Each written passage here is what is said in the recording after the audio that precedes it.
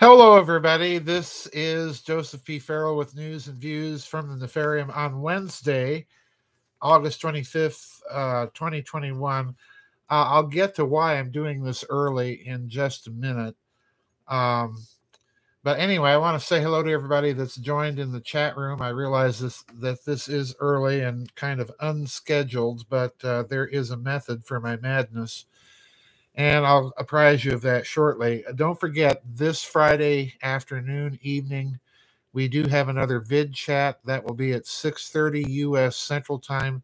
I've already got some questions and comments in, so please remember, get your questions and comments emailed to me for the vid chat by tomorrow night, uh, say between 10 and midnight, um, so that I can get those read and sorted for Friday's vid chat. Anyway, again, hello to everybody in the chat room. I'm sorry, it's hard for me to pay attention to all of you on the chat room and on the screen. I want to talk briefly about why I'm doing this early, and then we'll get to today's news. It's not surprising news, it's sort of predictable, but we will get to it. The reason I'm doing this early is I'm running an experiment. Um, as you know, I've been trying to get a backup platform for our website in case YouTube, in its infinite wisdom, decides to censor certain comments that they don't like. They're playing the role of Cardinal Bellarmine. If you don't know who Cardinal Bellarmine was, he was the official inquisitor for Galileo. Okay, so YouTube likes to play the role of Cardinal Bellarmine. Anyway, I'm not comparing myself to Galileo, but I'm just saying that's what they're doing. All right. So the experiment, I will let you know if it was successful or not. We will see. Spent a lot of time in the last week trying to get things set up so that if YouTube takes things down, there will be a record of it somewhere. And if that was successful, I will let everybody know. Next news and views. Hello to me from Florida. And let's see. Lots of hellos there. Anyway, let's get started here. I want to talk about Afghanistan because the last time I told you that my prediction was this is going to have geopolitical fallout that is going to ripple through time for several years. And I want to talk about a couple of articles. One is an op-ed piece in the Daily Telegraph, or as they like to call it in the United Kingdom, the Daily Torygraph, from a Tory member of Parliament by the name of Tom Tugendhat, who's the member of Parliament representing Tonbridge and Malling. This is an interesting op-ed, and you have to read between the lines. This is about, by British standards, this is about as direct a slap in the face as you can get. And then the subsequent article is reporting on the meeting, the press conference that the Ayatollah Kamala and the Singapore Prime Minister Lee Hsien Loong had last Sunday. And again, it's about as direct a slap in your face as you can get. So let's start off with the Daily Torygraph article from MP Tom Tugendhat. And the title of the article is "This G7 is a Turning Point for the West." And I'm going to read just a few paragraphs here. Quote, "The chaotic withdrawal," I would say catastrophic, disastrous, debacle, choose your word. "The chaotic withdrawal from Kabul will be a turning point, but now it's up to us," and that us is very important, "to choose the direction of travel. We can turn this around. That's why Tuesday's G7 meeting matters. It will show the determination of the free world to work together. The first point is easy. Who's at the table? Of course, it's short notice, but few nations are more affected than India by the inland tsunami in Asia, or more likely to be important to what happens next. Along with partners from G7 parliaments, I'm calling for India to attend. With Delhi holding the presidency of the UN Security Council, its presence at the meeting would show a commitment not just to bringing others in, but also leveraging the institutions we have built to defend peace. So, in other words, the takeaway from that is they need to restructure all of these global councils, including the G7, in the wake of what has just happened, and India has to be in it. That's what he's really saying. Now, I'm skipping several paragraphs here, a couple of paragraphs. Quote, two flashpoints stand out. In the West, just before NATO attacked in 2001, Iran's Shia regime nearly went to war with the Taliban. Though the years have passed, the theology has not changed and the tension remains. In the East, the border with Pakistan, the so-called Durand Line, has never been accepted by the government in Kabul. It seems unlikely that the Taliban, as a Pashtun movement with adherents on both sides of the border, will consider this time to change their prior stance. That's why the G7 must do more than renew commitments, more than help the region. We need to realize that the impact of the Taliban's success will be felt wider. China is already spreading propaganda in Taiwan, claiming that this shows the U.S. has no commitment. We need to prove our strategic patience by being willing to invest in our allies. Okay? Note again the word we. Okay? Final two paragraphs from this article. Closer to home. This is a key paragraph. Closer to home. Our NATO partnership needs renewal. After years of wrangling, we need to get beyond the forever squabbles and focus on what matters to us all, trade, cooperation, but most of all, defense.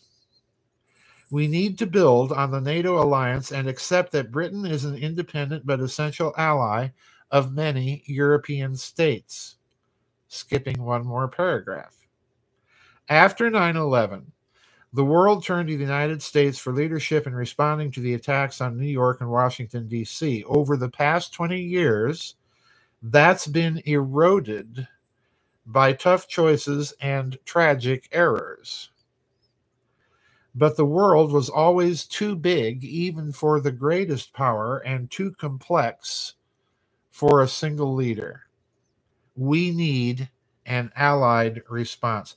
Now, folks, those last two paragraphs I suggest to you are signal indicators of sweeping changes. Even though the language here is guarded and very reserved, nonetheless, what this MP is talking about is, number one, overhauling NATO with a view for a diminished American role.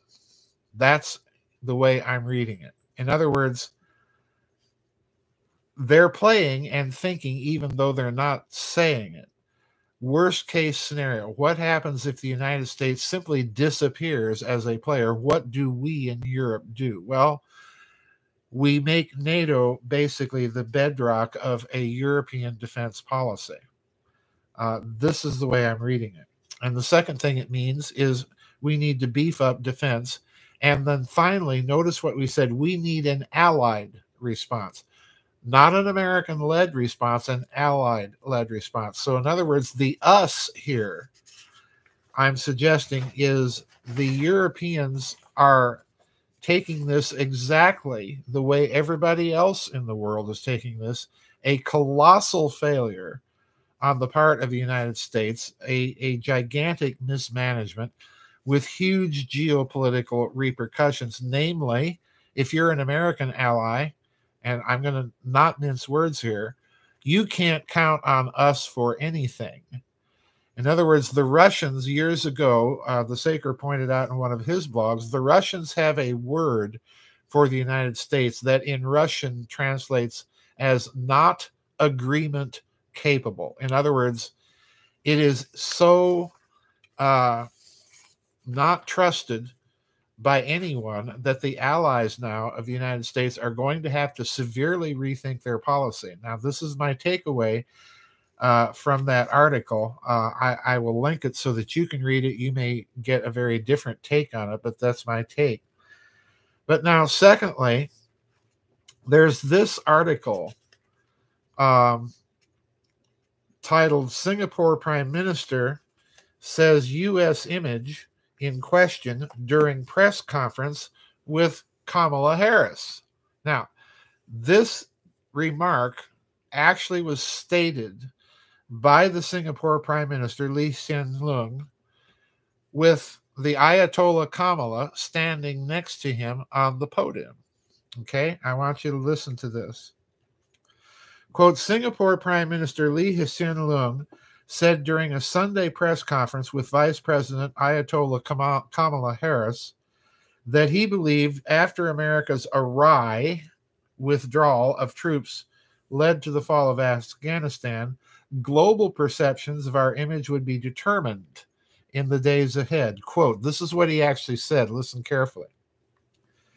Quote, what will influence perceptions of U.S. resolve and commitment to the region will be what the U.S. does going forward, how it repositions itself in the region, how it engages its broad range of friends and partners and allies in the region, and how it continues the fight against terrorism.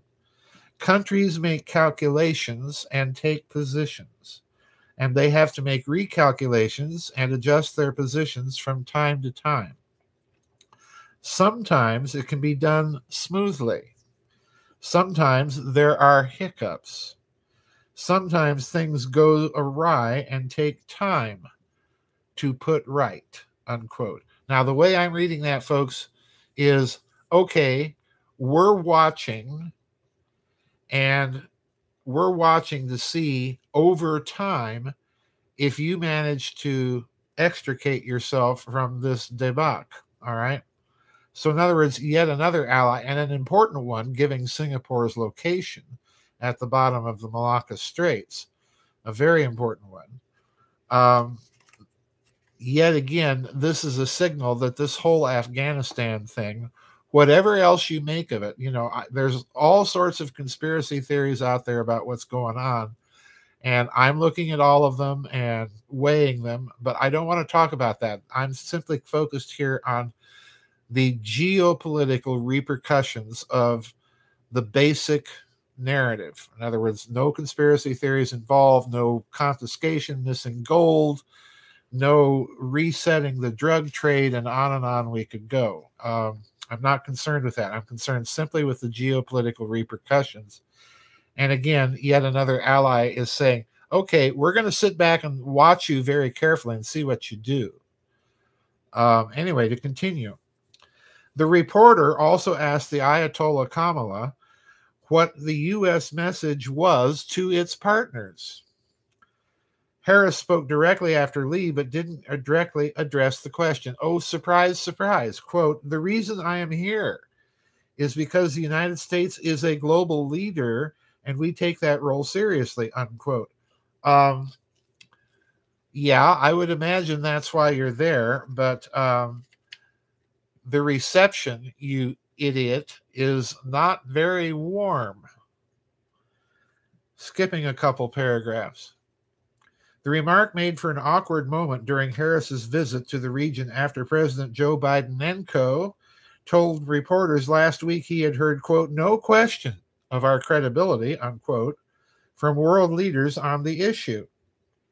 Former United Kingdom Prime Minister Tony Blair took an even more acerbic tone toward the U.S. withdrawal in a Monday op-ed, writing that he found the justification for it, quote, imbecilic, unquote. Now, from a former Prime Minister of the United Kingdom, those are pretty harsh words. The issue already drew attention for Harris once over the weekend when, as she stepped off her flight to Singapore, a reporter began asking her about Afghanistan, and the Ayatollah Kamala cut her off while laughing loudly. Quote, "Hold on," she said, before saying Afghanistan couldn't be a, quote, higher priority, unquote. Well, if it's a higher priority, if it's a high priority, the last thing you do is withdraw your troops before you get the other people, the civilians and so on, out of there and the equipment. And you don't do it leaving several Britons, French, and Dutch stranded in Afghanistan as a result. I mean, come on. So anyway, I got to tell you, folks, the geopolitical consequences of this disaster are going to be with us for years. And in my opinion, this is just my opinion, I think the damage now, geopolitically, and to the United States position as the leader and the exceptional nation and all of this stuff, you know, the shining city on a hill, I think the damage is irreparable. This is a weak government, and I'm not talking about Biden and co. I'm talking about the government. Okay, it's a weak government. It's thrashing around trying to maintain its empire, and it's bungling basically everything it does. So this is one to watch, folks. I imagine the next couple years we're going to see quite a change geopolitically. Yes, and Noble says we did the same thing in Vietnam, left them look up the killing fields. Millions lost their lives when we pulled out. That's quite true. Yeah, quite true. N.M. Condon says America needs a General Franco. We need a general, just somebody with some military competence. You know, at this stage, I'd take about anybody.